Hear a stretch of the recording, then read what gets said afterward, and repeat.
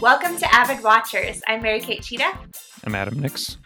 And today we're going to be discussing two films, Alien and Pride and Prejudice. Yeah, so I mean, this is a kind of something where me and MK both look at the movies each of us hasn't seen and says, why the heck haven't you seen this? And so we both get to watch something, especially with this one, like really classic movies that I think both of us probably should have seen at some point in the past. So it's good that we got a chance to watch them. I had originally seen Alien a bunch, but hadn't seen Pride and Prejudice. It was the other way around for MK. Yes, I had never seen Alien, and you were furious at me about this. And Pride and Prejudice is actually one of my favorite books and films, so it's very close to my heart. So we'll see how you felt about it. So, just to kind of give some details on the films that we're covering, Alien was released in 1979, and it's directed by Ridley Scott. And it stars Sigourney Weaver and Tom Skerritt. Never heard of him, but and then Pride and Prejudice was released in 2005. It's directed by Joe Wright, who's actually one of my favorite directors. I'll be interested to talk to you about that. And then it stars Keira Knightley and Matthew McFadden. So I know there are several versions of Pride and Prejudice, but that's the version that we're covering.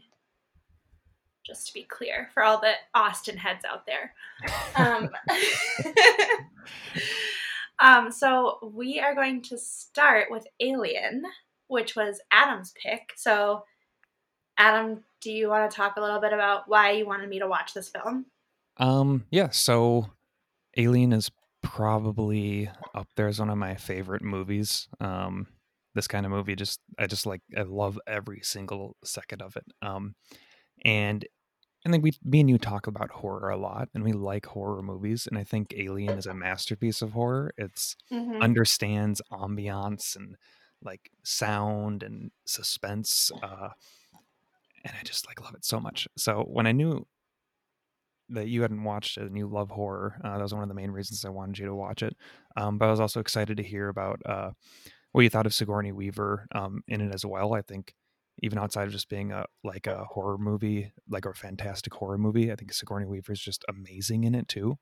And there's just so much to love about the movie. So I think that's really the main reason I wanted you to watch it. What'd you think about it? I thought it was a super good horror movie and very exciting. And I watched it with two of my roommates, and one of them, I was holding her hand during certain scenes. I was like, just hold my hand really quick. I just need some support. So that was very exciting.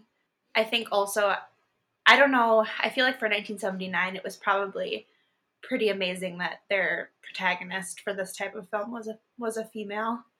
And I thought that aside from one scene, which I'm sure we'll discuss, it was very empowering to see, because she was so smart and capable and good at her job, and was an authority figure, and handled that well. So I thought that she was a really cool character. I'm blanking on what her character name. Ripley. Ripley is a cool character. Yeah. Mm-hmm. You're like, it's a cool name too. No, it is a cool name. And I'll be interested to know some if you have any behind the scenes stuff, because I don't. How her character was chosen as the main one. Right. So the kind of big thing people talk about a lot with this movie is it's a female lead in the late 70s. And I think her character was actually written gender neutral. Okay. And Sigourney Weaver, I think, was picked because she just embodied that character so well. Okay. And I mean, that's kind of radical. I feel like, I don't know, that isn't what I would expect from 1979. Right. Yeah. I mean, it's it's pretty impressive. I'm kind of curious what other movies like kind of took a similar approach in terms of other like movies in that area, like with really like strong female leads. The other one is the Terminator series, you I was know. gonna say that, yeah. And I think a Mm-hmm. lot of times those two get talked about equally in being like, yeah, like especially for the 70s and 80s, like these are freaking amazing movies, and it doesn't have to be some like um dude just running around like killing people. Like Sigourney Weaver takes no shit from anybody in this movie. Um Mm-hmm. and like it works so well. So I think that was kind of like um pretty solid for the time. Um some other behind the scenes, I mean, outside of that is like there's a lot of stuff that you can go into on the actual like costume design and set design. Mm-hmm. Like the reason this movie still holds up so well, I think, is because that costume design is so amazing. The Yeah. xenomorph for the alien is just like it looks so real and crisp, even though it's like, and it's just like it's a puppet, you know, like a really well done puppet. And I think You know CGI there's is a great. man in Yeah. that suit, right? Yes, yeah. Okay. No, it's not like someone like with a stick underneath, like moving. Yeah, I was like, wait, what? Yeah, like a costume. Yeah, yeah. Yeah. Um, so there's a lot of really interesting stuff, and just on the actual like creation of those costumes and the set and all of that. Um, Yeah. do you Yeah, the have set was any? really amazing. Do you have any? I guess big scenes or moments in the movie that like really stood out to you, or I think that I'll run through my notes a little bit yeah, go for it. because that'll be the best marker of things that stood out to me. So first of all, I like that movies no longer have like super long title sequences where just like nothing is going on in the background. And then even after that like really long title sequence, which I think is common for like older movies, that they have like really long boring title sequences, and it's like now like we don't, our attention span does not allow for that anymore. I feel like and then it was like a very slow, I thought it was a very slow start, but I did think it was a really good length movie, like it wasn't too long, which I liked, which I guess with horror movies, I feel like horror movies can be better about nailing a timeline kind of thing because they're very like structured. I don't know. But so Lambert is the other female astronaut. I know she's like their navigator. That's like her job. Right. But Yeah. so she and Dallas and Kane go out to like investigate this like signal that they're getting from this planet.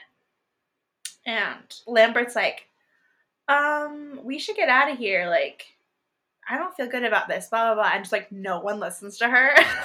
And I'm like, listen to the woman. She's saying the right thing. She's smart. She has instincts. I wrote woman's intuition on here, but like she just completely gets ignored.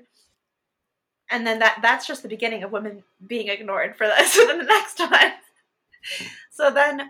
So there's this guy, Ash, and he's like the science. Hold on, I have Yeah, notes. he's like the scientist on the He's the shuttle. science officer. Mm-hmm. And basically when Dallas and like those other three leave the ship, like Ripley's in charge because like once they're gone, there has to be someone else, like, you know, who's in charge. So it's her. And so then they come back after Kane's attacked by this alien or whatever it is. Face hugger. It's an alien. What? Face hugger, yes. People call them face huggers. Which, yeah. first of all, that was horrifying to see. Like that thing on his face just like makes you so squirmy. Mm-hmm. So like think of like having something attached to your face like that. But he's like, let us in. We need to help him. And she's like, no, like the protocol is that if I let you in, like I can't let you in because you need to be quarantined because you could be carrying like diseases or like whatever. Like it's dangerous for me to let you in. It's dangerous for all of us on board. And so she says no, and then Ash disobeys her and lets him in anyways. And it's like, again, like she was right. like, Mhm. shouldn't have let them in. And like, they were ignored again. And I love when she's like yelling at Ash about it and like saying that like he disobeyed her order. And I wrote, Ripley is in charge, bitch. Because Ash was not listening to her. Well, it's an interesting combination of elements, making him a tough little son of a bitch. And you let him in. I was obeying a direct order, remember? Ash, when Dallas and Kane are off the ship, I'm senior officer. Oh, yes, I forgot. You also forgot the Science Division's basic quarantine law. No, that I didn't forget. Oh, I see. You just broke it. I do take my responsibilities as seriously as you know. You do your job, and let me do mine, yes? So one of the big scenes, I think, in the film is when Kane wakes up after the thing has detached itself from his face, and he and all of the people on the ship are eating. And all of a sudden he like starts choking, and he like lays back on the table, and like it looks like he's like choking or something weird is happening. And then all of a sudden this thing bursts out of his chest. And it's terrifying. Like after it happened, I was like, I feel traumatized. And apparently Rainey told me that, one of my roommates told me that the actors didn't know that anything was gonna like come out of his chest. I did not know that. Wow. And so like the reactions you're seeing are like genuine because they like didn't know that was gonna happen. That's what she said. I mean, I believe it. That scene, I've seen that scene so many times, and every single time I watch it, I like squirm in my seat. Like it is just so painful to watch. And it never gets old. Like I've seen it so many times, and it never gets old. I'm like, oh It's my so god, this is awful. scary. Yeah. And the little thing just like squirms away. And that's when I was like, whew, I really needed that laugh. Like when the little alien's like and it just like runs away. And I'm like, okay, cool, it's the 70s. It's fine. No, it wasn't real. Just needed that little laugh part of it. Because the thing bursting out was so scary. Right. But that scene was like, I thought, really like the perfect catalyst. I mean, obviously other things had happened up to that point, but that was like really when shit went down. And I think it's kind of wild to think that that is, I think, almost halfway through the movie.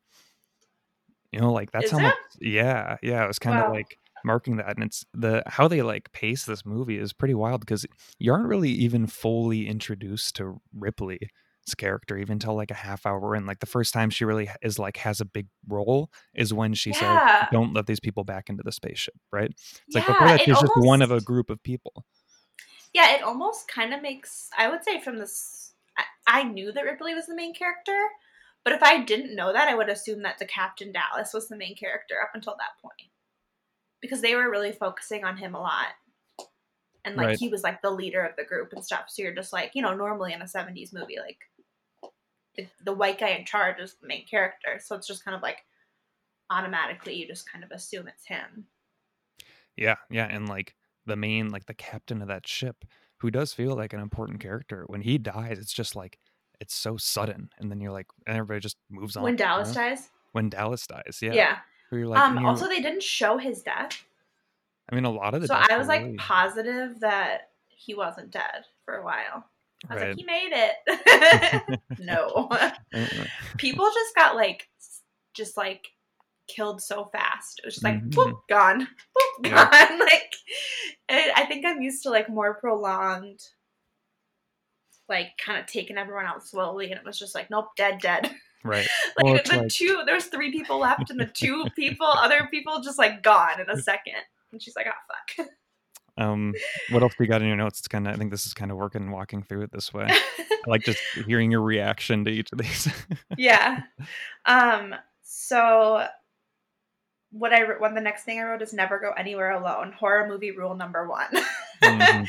Because like anyone who like wanders off alone is like gonna get killed for sure. I don't even know who I was referring to there, but I do know that when there's 3 of them left and like Ripley goes off alone, she actually is the one who doesn't get killed, which is weird. But like there was like great horror movie moments, like when Brett, the Right. engineering tech, he like goes off to find Jones, the cat, Jonesy, and he's like, "Here, kitty, kitty," and I'm like, "Ah, he's gonna die." Here, kitty. Here, kitty, kitty. And like the cat, I love just like he gets eaten and the cat it just like goes to the cat watching him die. It's like, Yeah. that poor cat, what's going on in a cat's mind? That cat, I can tell you, by owning a cat, does not give a fuck about that guy dying. Just living his life, okay? That cat is casually watching him get murdered by an alien, and then he walks away. Doesn't faze him. Nope. Doesn't faze him at all. My mind went to like maybe the cat cared a little, but like only for itself. Like, oh shit. Yeah. Like I gotta watch my back. Like, all right, it wasn't me. Thank God it wasn't me. So one of the other like big revealing scenes is when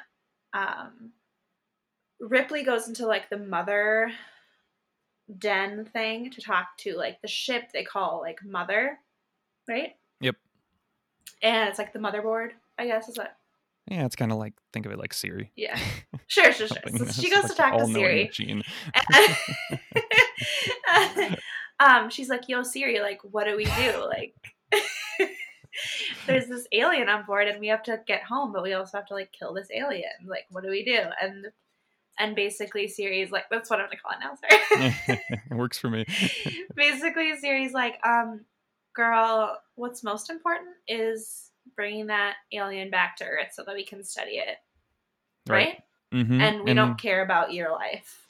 And even And more she's like, so fuck you. was that what the mother kind of says in that when she actually has full access is that they were routed there on purpose because they already knew there was an alien life form on that planet. So this was all planned before they even started Okay, even that part I either missed or didn't understand. So whoa. And like they have a conversation, Dallas and Ripley, Dallas the captain, and he said that Ash, the scientist, was put on the ship like 2 days before travel actually commenced. Yeah. So basically, she finds out that Mother / Siri don't give a fuck about her life or keeping them alive. So she's like, fuck you. And we'll get to that later. But so then she's like, I have to go tell like the people that are left, like that this is like what's going on. Like they need to know. And Ash like tries to stop her, and you kind of figure out that Ash is like evil. And he starts like beating her up and throwing her around, and it's like a scary horror movie moment.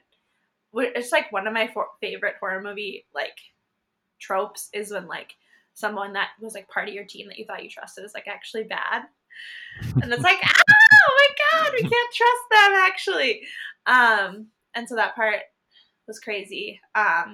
And basically they find out that Ash is an android, and that part is crazy too. And like I thought like for 1979 like they did pretty well with that. I mean, obviously, you know, it wasn't perfect or anything, but like I thought it was like pretty impressive how he like hit him over the head and then his head like came off, and like that looked pretty and, like, real. The liquid spewing out. Yeah, I hate that. Like milky looking like substance. I hate it. Yeah. Why does he need liquid in him? I don't get it. And then like it was just funny because like when he was like they like put his head on the counter and they were like trying to talk to him, and in my mind was like picturing that actor like his whole body's under the table. He just had to like stick his head through a hole and just like sit there. That's really funny. Just thinking about behind the scenes. But yeah, I thought that was really interesting. That was a really like out of nowhere twist. Like I never would have ever predicted that. He was a droid or whatever, like or an alien. I just never would have. Or no. An alien. A robot. I never would have ever like thought that that's where the movie was headed. And what's so amazing about it is that like and maybe they were mentioned it before, but it's not like androids and robots like were a part of this, you know, like it was never like an option that like the audio, like people knew like, oh yeah, there's obviously like these humanoid androids, so I better look out for that. No, it's just like, oh okay, Yeah. like this is this world, and we just Yeah. realized this in this huge reveal. And it really is like, this Alien franchise is still going on. It's been going forever. Yeah. And the emphasis on those on androids and stuff just increases, like, for better in the next movie, Aliens. For worse in my opinion, for worse in some of the newer kind of Okay. renditions of the Alien franchise. Okay.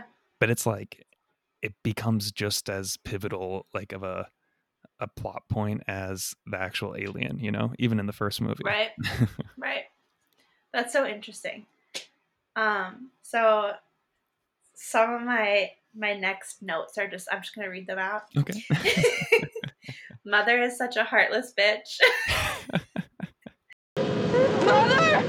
I've turned the cooling unit back on! Mother! The ship will automatically destruct in T-minus 5 minutes. You bitch!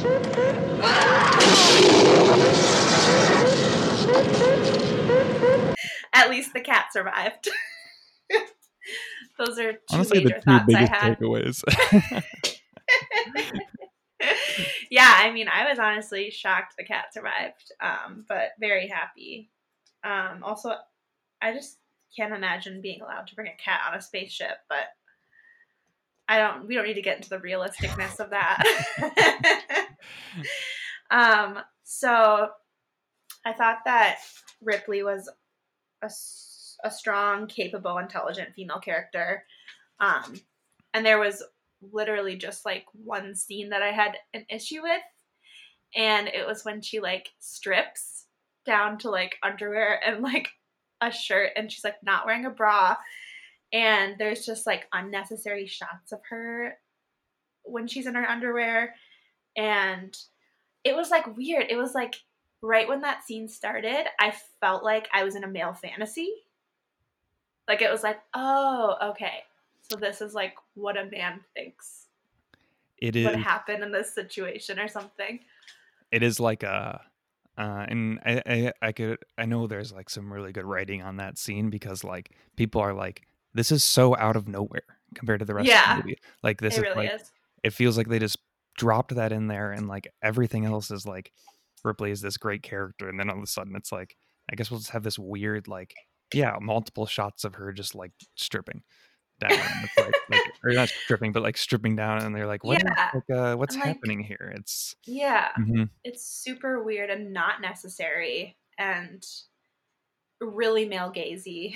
Yeah, you're not alone Um, in that. I think a lot of people are yeah, like, why was this in here in such an otherwise like fantastic movie that really didn't need that scene? yeah. I was like trying to think about like what would if they were like trying to explain it logically, like why she needed to take her clothes off. It was like, oh, so she could get into the spacesuit, but it's like she could have gotten into the spacesuit with her clothes on still. Like it's not like she wouldn't have been able to fit into it if she had clothes on, Yeah. right? I mean, Yeah, I think it's like, I think it's that, and like for so that wasn't like really a reason. it's giving everybody a chance to like breathe for a second before you find out the alien's still on the shit on that like shuttle, Yeah, just breathe for a second, take in the view. Yeah, it's like it just didn't need to be like that, It's like you can Yeah, have no. that like moment of respite without it being that. Yeah. It was very unnecessary, I thought. And it's so interesting now that like we're talking about like the male gaze and like on every time I'm watching something and I see a scene where they're panning over a woman's body, Right. usually I'm like, oh, there is no reason that needs to happen. Like there's no narrative reason that needs to happen. So that's clearly the male gaze, because why else would we just be like panning up and down this woman's naked body? Like we don't need to, to like get the scene and like what they're, whatever. So that was disappointing, but I thought overall she was such a cool character, and that was really obviously just like something they wouldn't have thought was a problem, especially in the 70s. But The other thing I wanted to say was I was really confused why the alien was just like sitting there for a while. Right. I was like, why is the alien just Jay chilling in the shuttle taking a nap, buddy? Like he's just like laying there, and I'm like, Wasn't why there a is reason? I can't remember. I don't know. I'm forgetting what it was, but yeah, it was Did you just like get kind of sitting injured there. or something? Injured or like something with like, yeah, I don't like it was like huddled away. Yeah. Yeah, Um, I didn't get why he was laying there, but it all like I it was like he's like blended into. It's like I don't know. It's right. creepy, but you're kind of like, oh, it's just sitting there, it's hanging out. It's just hanging out. So I think that's everything I have, and I do want to move on. If you don't have anything else, if you have, do you have? I would like to say, I guess, that I'm glad that I watched it, and I thought that it was important cinema to see, and it was really enjoyable and really fun. And like And in terms of horror movies, like are you, like I say this is yeah, like the best horror movie I've ever seen. Like, do you wow. like? I love it so much. I thought it was a really good horror movie, and actually, I was talking to my roommates about it, and they were like, "Is it a horror movie?" And I was like, "Yeah, it definitely is." Hmm. But I think like it's not maybe necessarily what you think of right away as like a traditional horror movie. Like topic, like aliens on a spaceship, you know, like that's not like what you normally think of as a horror movie, but it definitely had that format, and it executed that format really well. Yeah, and I very much enjoyed it. yeah, it's kind of where I'm at too, and it's kind of fun to hear like your thoughts on some of the bigger scenes there. I think we're kind of on the same page with like some of the best stuff there. Like, I think still the best scene is the chest like explosion. Mm-hmm. Like, it's so freaking insane, and like It's over and terrifying. over again, it just freaks you out. Mm-hmm. You should watch Aliens at some point too. I like Alien the Is it most. worth it? What's so impressive about Aliens, directed by James Cameron, is they take Alien, which is an amazing horror movie, and then say we're not going to do horror this time. This is going to be a full blown action movie. Mm-hmm. There's like horror elements to it, but it's an action movie. You've got a bunch of aliens, people running in with like guns. Like, I don't know. It's one of the best action movies out there. So it's like they make like It one of like the best switched horror the movies, and genre then of like it. Aliens is one of the best action. And it's like, I love Alien. And you know I don't love action, so you're really not selling it. But go on. I love Alien because I love horror a lot more than action, right? Yeah. But like, Yeah. if you appreciated like Alien and want to see more of Ripley, which I think Mm-hmm. is enough of a reason to watch all of the Alien movies, even though Yeah. 3 and 4 are kind of rough. It's still worth it for Aren't they Sigourney always? Weaver. Yeah, it's Besides worth Toy it Story. for Sigourney Weaver playing Ripley. Fourth one actually, Winona Ryder is the main character, if I remember right. Really? It's been so long since I've seen the fourth. The third one Wow. is they go There in was like a funny newer one directions that with came the out recently, right? yeah. Well, they But that one wasn't good, right? so Ridley Scott kind of hopped back on and made Prometheus in the Yeah. mid 2000s, and it was basically like an origin story to Alien that it felt like you weren't even sure if it was connected, and then it's like, oh, it is connected at the end. Then they made the newer Alien movies just in the last few years that follow Michael Fassbender's character more than really anybody else, and I'm not a huge fan of them. As a continuation of Alien, they feel like completely separate movies. Okay. I think there's like, it's worth seeing them, but it's like I just wish it was its own thing instead of like kind of tacking on the Alien vibe, because it's Sure. going for something totally different. Okay. Awesome. We're going to take a break, and when we come back, we'll discuss Pride and Prejudice.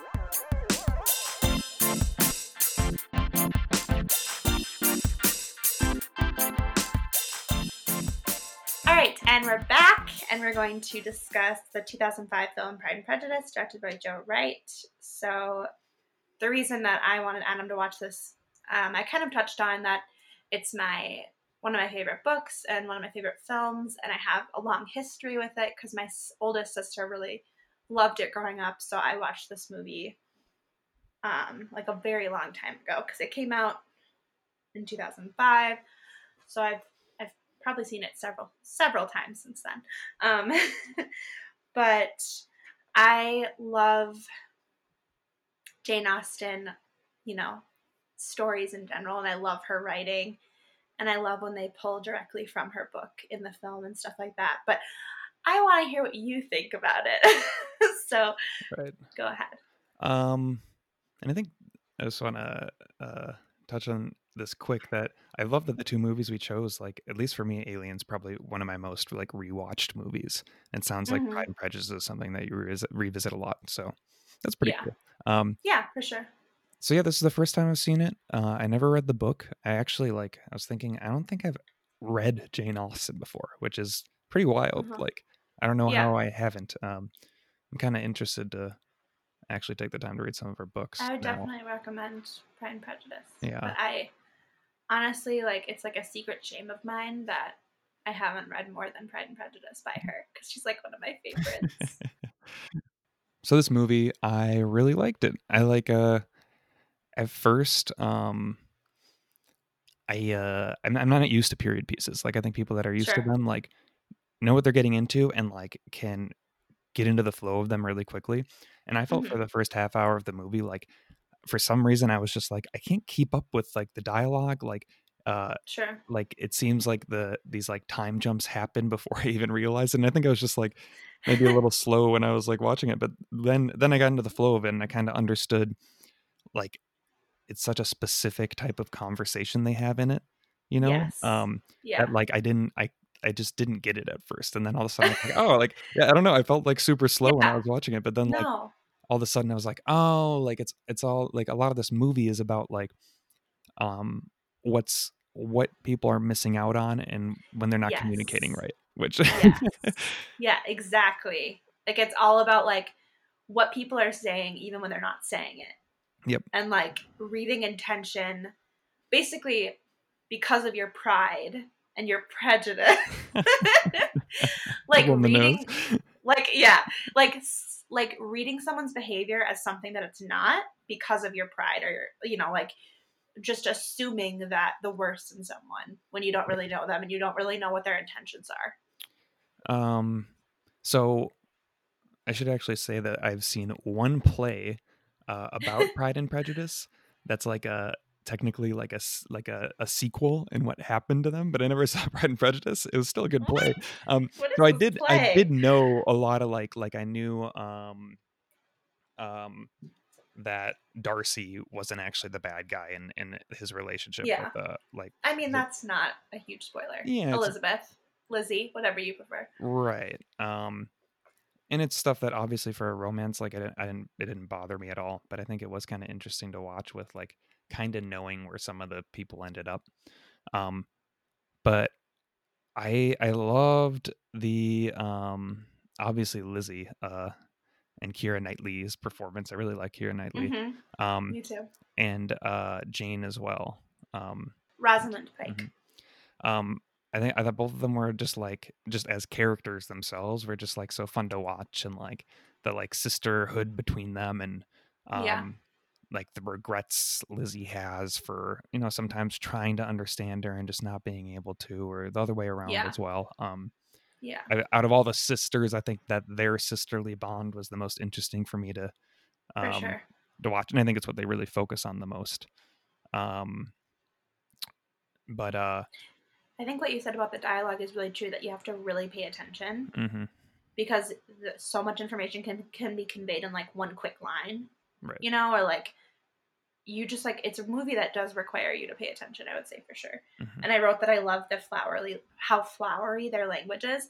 And it's interesting because I feel like we just don't talk like this at all anymore. And I don't know if they talked like it in England during that time, but because it feels like this isn't how people talk. They don't talk this pretty. Like, and but I love it. I was also thinking like, wow, I think this movie would probably be half as long if they didn't bow before it at the end of each sentence.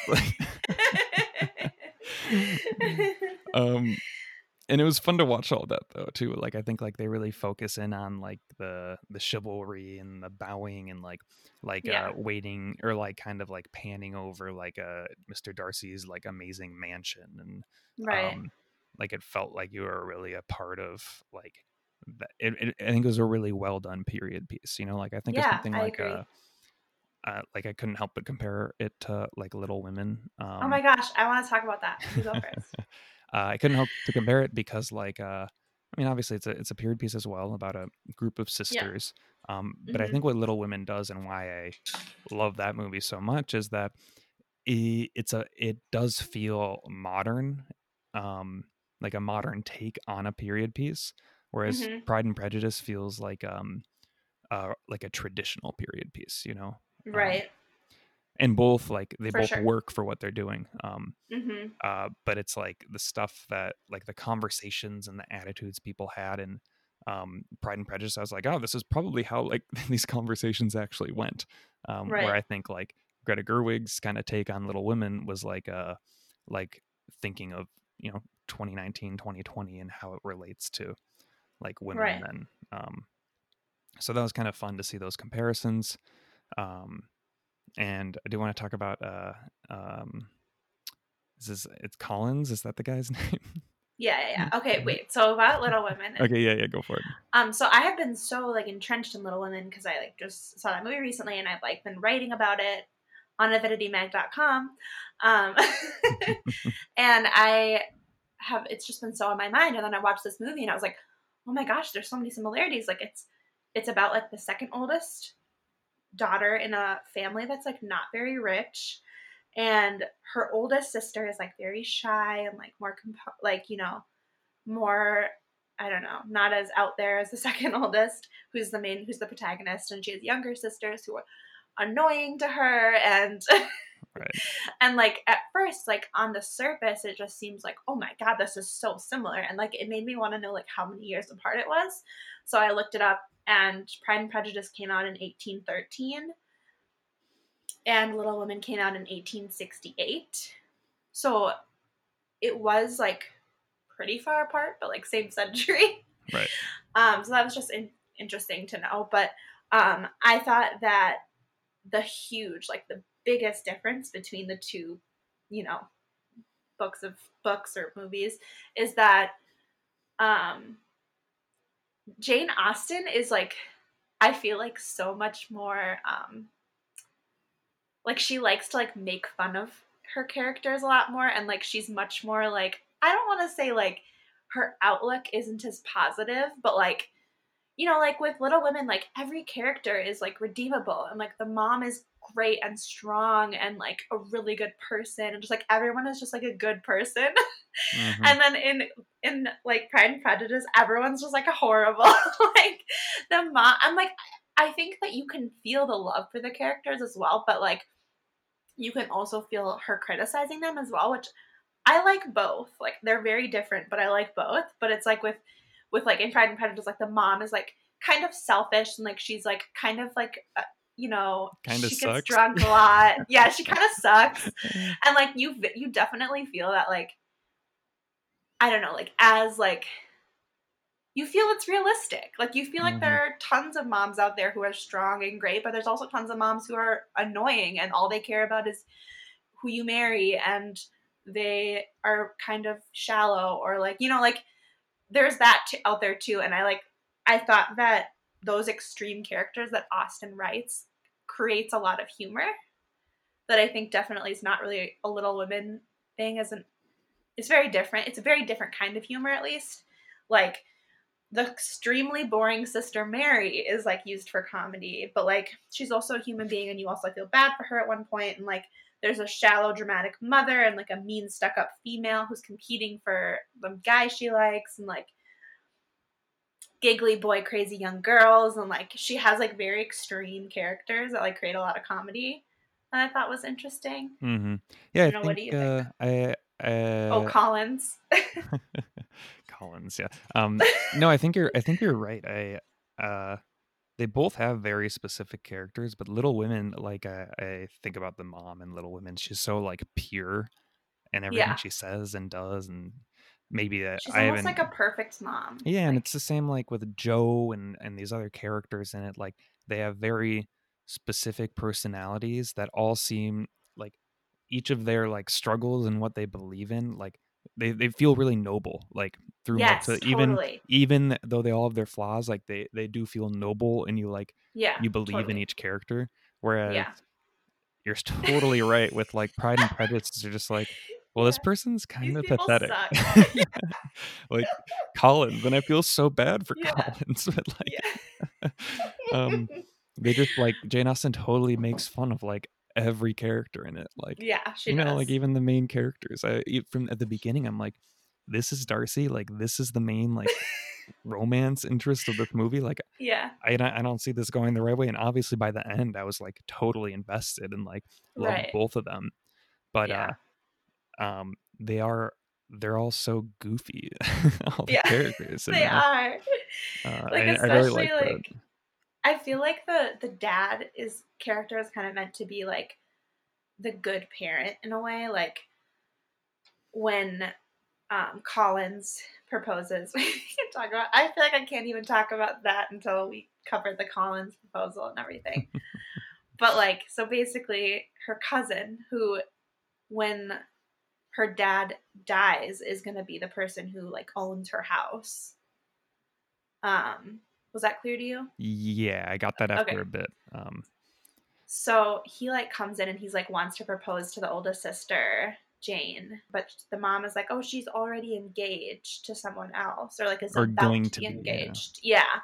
She's about to be engaged to someone else. So then he's like, okay, I guess I'll ask Elizabeth. I guess if I have to. So then he like proposes to her and she just like he's just like this weird awkward man who like he's like, I'd like to read to you after dinner for 2 hours. And they're like, oh God. Okay. It's so sad how many He's so- people just like these sisters just like laugh at him, like not even trying to Yes, hide it. it's so mean. Like It's after the really, it is proposal, mean. you know, it's like Yeah, that part was mean. it was But really like, sad. so like he like proposes to her and she's like, nope. And he's like, oh, so this is just like what women do. They say no and they mean yes. And she's like, no, I'm saying no. I would not do that to you. Yeah. And it's like the guy is like obviously Collins like just I don't think he even is looking for love or anything in this either. You know, it's like he's Yeah. like, this is what it is, and No, like we could no. have a really good life together, just like being married and have a house, which is what happens with Collins when he ends up marrying um Lydia, is it? No, Lydia's the younger sister. Oh, okay. Charlotte, maybe it's based. Like it's like It might a be cousin Charlotte. or a friend. I think it's a friend. It's a of Lizzie's, friend. right? It's Yeah. yeah, it's Lizzie's best friend. I'm pretty sure her name's Charlotte. Well, But it's she like, ends up marrying him. and they have a really, I love that, like they have a very happy life together. They obviously weren't or ever were like deeply in love with each other, but they really both appreciated what they got out of living together. Right. And like, I thought the scene where it's like, hey, like Lizzie, like, don't look down on me for this option here. Like, we're both happy with what we're doing here, even if it's kind of like, weird, I guess. Yeah, it's like don't judge me. Like this is the best option for me, and I'm happy with it, even though it's not good enough for you, type Right. of thing. I thought that was really interesting. Yeah, so he basically proposed. She says no, and she runs off. And the mom runs after her, and it's super funny. And the dad, so the mom goes to the dad and is like, she won't marry him, and like go tell her that she has to marry him, and blah blah blah. And so then he goes out with the mom to talk to her, and he says like, one of your parents will never talk to you again if you marry him, or one of your parents will never talk to you again if you don't marry him, and one of your parents will never if you do, or something like that. Right, yeah. And so basically he's saying, like, I don't want you to marry him. And she's like, thank you, Father. And, like, you kind of have this, like, soft spot for the dad, but, like, and, like, he's the better parent. But, like, even he is not a perfect character. Like, later on when Lydia wants to go stay with like her uncle or something, or she wants to go stay in London. I don't remember exactly the situation, but basically she's like, that's not a good idea. Like, this is dangerous. Like, she's boy crazy. And if she's not being like, she's 15, if she's not being watched like closely, like she's gonna, like, this is bad. This is gonna be bad. And her dad's like, whatever. Her dad basically says, I don't want her here. She's annoying. Yeah. Well, it's like, I think for however much I really do like Lizzie and her dad's relationship, he is like a he is pretty checked out, you know. It's like Oh, so for however checked much out. like I get you kind of despise the mom at times. It's like Yeah. she is literally running everything. This guy's just Right. sitting around. So Yeah, he's like, yeah, so checked out. And like to a degree where like that's neglect, like like obviously all his children are grown, but it's like Lizzie was completely right. Like she should not have gone there. And if he had like been a better parent, sorry, and like known that that was not and like accepted that that was not a good idea and like really thought that through, like none of this stuff would have happened. right. Like she wouldn't have ran off with Wickham. She wouldn't have had to have like a, you know, a marriage, like a quick fix marriage to him. And like, yeah, it was just like, Lizzie was right. Why don't people listen to women, Adam? I think one of the darkest like kind of things coming out of this movie is that whole Wickham scenario of her sister marrying Wickham, and that's yeah. the end of that story. Like, Oof, rough. it's like, oh man. And I think like seeing those differences of like where people ended up was pretty interesting and reminded me of Little Women as well. With that, like, you know, each sister does land somewhere where, and like, Right. it's not always the best situation. You know, same with their friend. Right. It's like, it's the things that they have to do at that, like, at that time kind of suck. And that Jane Austen is writing this book in like when that stuff is happening is pretty like it's pretty amazing to think about. Yeah, it is. Can we talk about really quickly? There's like a ball scene at Bingley's house, and the camera just like floats around the party and like doesn't cut. And I just like that was like one of the coolest scenes that I hadn't really noticed before, that it just like kind of floats around and like sees where every person in the family is and like what they're doing and who they're talking to. And right, like that where just, like the youngest daughter is crying after the piano recital, and like her dad is like telling her to stop playing the piano, and then she runs off crying, and then you know like cut to like Darcy like asking like Elizabeth to dance, and then she runs off and talks to Charlotte about it, and like and then it like, you know, goes to Jane and Bingley, and they're like, he's like trying to hold on to her dress, so she walks or like grabbing her, and like there's just like all of these little things happening, and like the two other sisters are like clearly drunk and they're like dancing with soldiers, and like it's just like floating around all the different, you know, family members and what they're doing. And I just thought that was like a very cool scene, like shot wise, that it didn't cut and it just kind of acted like you were just like a person walking around the party seeing all that stuff happen. Right. Yeah, I think I thought that was cool. I thought there was some really, I mean, with just that long shot, that was great. But there were just so many like beautiful shots of scenery that I just really appreciated. Like I was like, oh my gosh, like this mansion is amazing. Or I think of when the after English countryside, wow, it's pretty. After Lizzie turns down Mr. Darcy for that first time.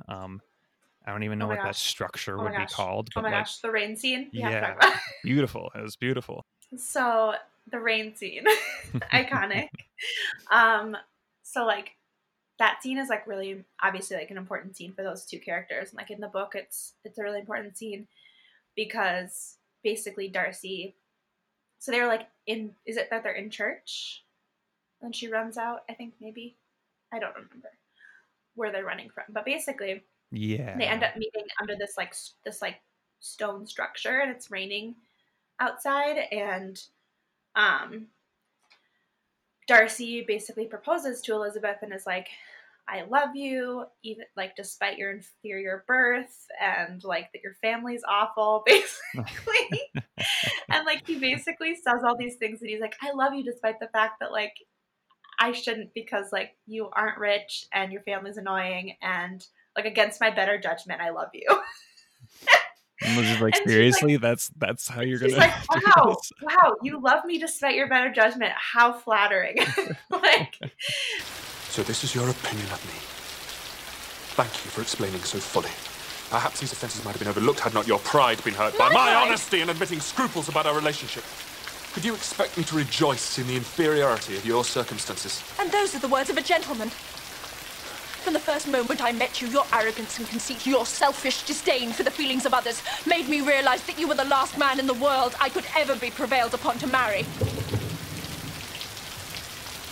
Forgive me, madam, for taking up so much of your time.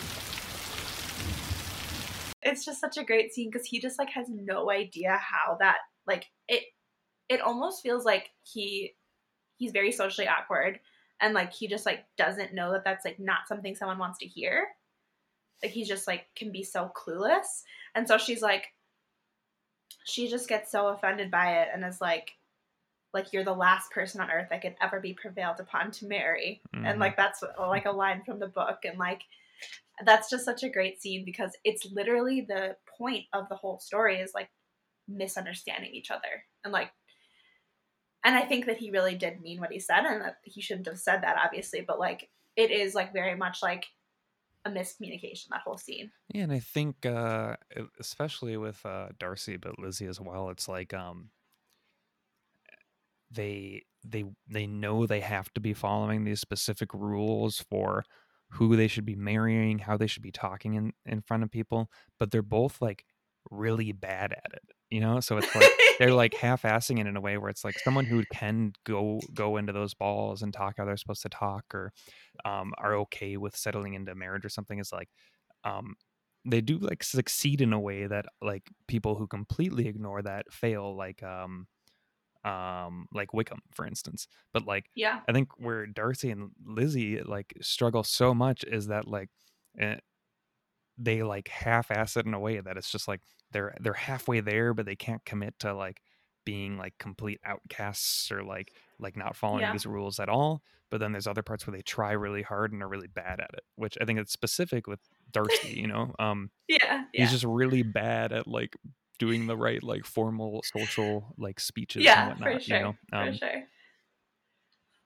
I kind of like, it's so interesting because like you can see someone and just from the outside they just seem like cold and rude and like they have no feeling and they're like, you know, snotty or whatever, and you could just be totally wrong about them and find out that they're actually like really kind, and the reason why, you know, the reason they do the things they do actually they have really good reasons for them. And like I just love that about it, that he kind of starts off as like awful and then you find out that he's actually a big heart and that he's actually a good person, and that you really maybe can't know someone right off the bat from like one interaction.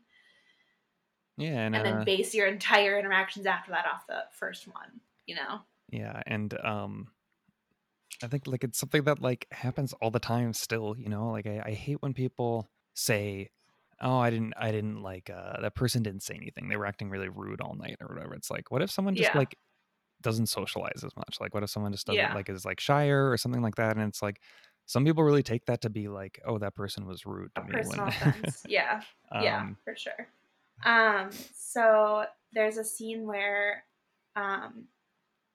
Judi Dench plays Darcy's aunt, and she's just like a really like, I would say she is a like uppity person type of thing, where like she thinks that because she has more money she is better than other people, right? And her daughter has been betrothed to Darcy since birth. They've been like planning to like have their kids marry, and so she goes to Elizabeth and her family's house, like it seems like really early in the morning, like just like out of nowhere, and like everyone's like in their pajamas, and she's like, I need to talk to Elizabeth right now. And it's just like, excuse me? Who are you? Like, just like storm in and demand things. But so they have a conversation, and basically she's like, has he proposed to you? Like he's married, he's like engaged to my daughter, and like I need to know yes or no if he's engaged to you, or if like you're planning on being engaged, or blah blah blah. And Elizabeth just like straight up will not answer any of her questions, like, and like plays like a game of what? Yeah, it's like none of your business. She's like, well, you're saying it's impossible for me to be engaged to him, so how could I be? just like totally doesn't answer her and sasses her the whole time. And it's amazing. And she's like, if you're saying it's impossible, then how could it be true? Yeah, that's so good. Has my nephew made you an offer of marriage? Your ladyship has declared it to be impossible. Let me be understood. Mr. Darcy is engaged to my daughter. Now what have you to say? Only this, if that is the case, you can have no reason to suppose he would make an offer to me. You selfish girl. And then like at the end, she's like, you have insulted me in every possible way, so you must have nothing else to say. Like, you have insulted me in every way, so there's no more insults for you to make, so like it's time to go. Right. Yeah. All right, you did your thing, and then, like she just brushes her off her shoulder. Like I think that's like a really important scene, and like really it shows how like intelligent Elizabeth is, and like how she can hold her own with anyone, even if it's like someone who's so much older and richer than her and like who's treating her like trash. Like she can hold her own. And I don't know, what do you think about that? Yeah, I loved that scene. I wanted to bring that up as well. I just thought the conversation was like really fun to watch. And it wasn't like, you could see the situation where she comes in and tears Lizzie apart, and then like and then Lizzie has to figure out the aftermath, basically, you know. Yeah. And I wasn't sure if that's like the path it was going to take. And I love that Lizzie's like, no, you don't intimidate me, like screw you. Like I'm not going to answer your questions, and if you want me to, I'm going to be like snotty about it. Yeah. And it was really good. Or then the woman's like, what do you mean you what? She's like, give me an She's answer. like, She's like, no. I love it. Like, it's so clearly a woman who is used to always getting what she wants. Mm-hmm. And Lizzie's like, nah, I'm not giving you what you want. And she like cannot handle it. Right. And I also love that, like, it's like, well, Darcy's already engaged. Didn't you know that? And I don't remember the exact line, but like basically she's like, well, technically he's not engaged, but he's always been engaged. Like, you know, like the woman's just like trying to figure out what she's like getting at as well. Yeah. So funny. It's great. Which I think goes back to like, if that is like, I think that's Jane Austen's character being like, this lady is ridiculous. Like, oh, for sure. What did you think of that last scene? When they're like sitting next to each other, and they're saying like, what should I call you? No. Well, we'll talk about that, because that scene I think actually didn't work very well. But that's not in the book. No. But they end up talking, and one of the lines that I love that he says is, "You have bewitched me, body and soul." That's like a very like famous line from the book too. And I wrote, so romantic, heart eyes emoji. Yeah, I thought it was a really romantic scene. And they like meet each other out in the British countryside. If your feelings are still what they were last April, tell me so at once.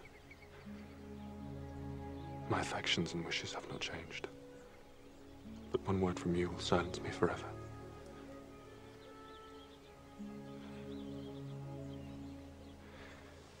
If, however, your feelings have changed, I would have to tell you. You have bewitched me, body and soul, and I love you. I never wish to be parted from you from this day on.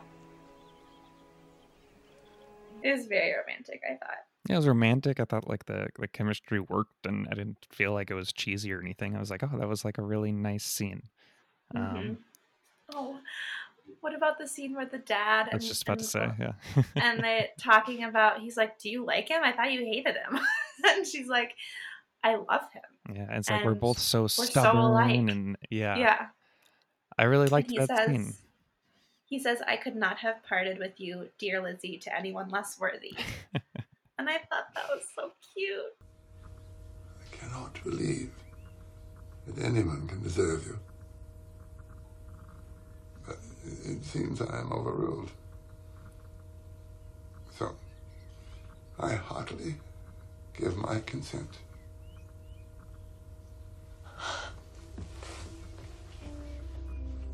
I could not have parted with you, my Lizzie, to anyone less worthy. That's cute. Like makes me cry. It kind of reminded mean, I'm a broken record here, bringing up Little Women over and over again, but it did remind me of the conversation between Jo and her mom, even though that's a much more real and like honestly depressing like conversation that Jo has there, but that like that camaraderie between mother and daughter, or daughter and father in this, some like parallels there. The other thing I thought was kind of funny about that scene is like Lizzie is so clearly her dad's favorite daughter. Like, I'm like, he I mean, doesn't even hide it. Like, yeah. No, he's just like so open about it. I don't really care who everybody else marries, but like you gotta marry the right guy. I'd actually prefer that they just all go away. But you, oh god, you gotta marry someone you love. Like so funny. But I really like that scene. Because it's hard. It's like he's such a good dad to her, but like he is very uninvolved and like isn't a great dad to the other girls. I feel like that he's a person and he's flawed. You know, like I feel like Little Women does try and show that, but this is really real. It feels like, yeah. But I just love this story, and I'm glad that you watched it. Did you watch it with Cassie? Yeah, I did. Did she like it? Mm-hmm. Yeah, we both liked it. I told her that she has to call me Mrs. Darcy from now on. Mrs. Darcy. Mrs. Yep. Mrs. Darcy. Mrs. Darcy, yeah. That last scene was ridiculous. How did that... Oh my god, okay. So that last scene is in the book, and I think they just did it for the movie to be like, oh, people want to see them like after they're together, and it was just like way too like cheesy.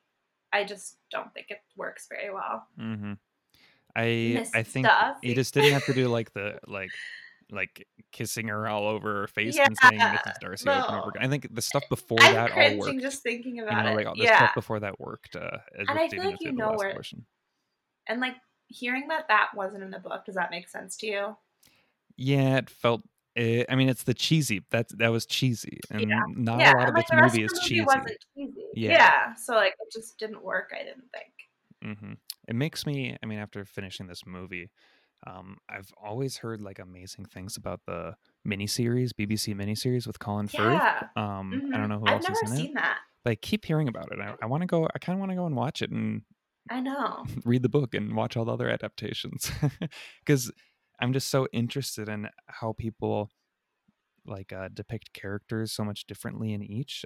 Like I've got a feeling when you watch that miniseries or read the book, a lot of characters come off differently. I thought the one thing is that like Wickham's character was super interesting as like a villain of sorts, and I didn't think they spent enough time really like explaining him or fleshing him out in the movie, and I'm kind of curious if like they skipped over a little of that. I think they did. Yeah, I think there's definitely more details in the book than there is in the movie. Obviously, that's usually how it is, but yeah, I don't really care that much about that storyline, so I didn't really mind it. Or maybe it is just supposed to be like a side story, but like I like the idea of a miniseries that could focus in on each character a little more. Yeah, I totally could see that. Yeah, and that would be really fun. And also, like Jane Austen's writing specifically, I think is so good and like carries these characters and their stories so much that like, and I thought the film itself was good. But I think that if you've got a good actor with this script that follows the book really well, like you can really make some really awesome adaptations if that makes sense. And like I love Colin Firth, so I kind of want to go watch that miniseries. I know, yeah. So dreamy. Mm-hmm. All right, so we hope you enjoyed our episode about Alien and Pride and Prejudice, and we will see you next week. Thanks. Bye.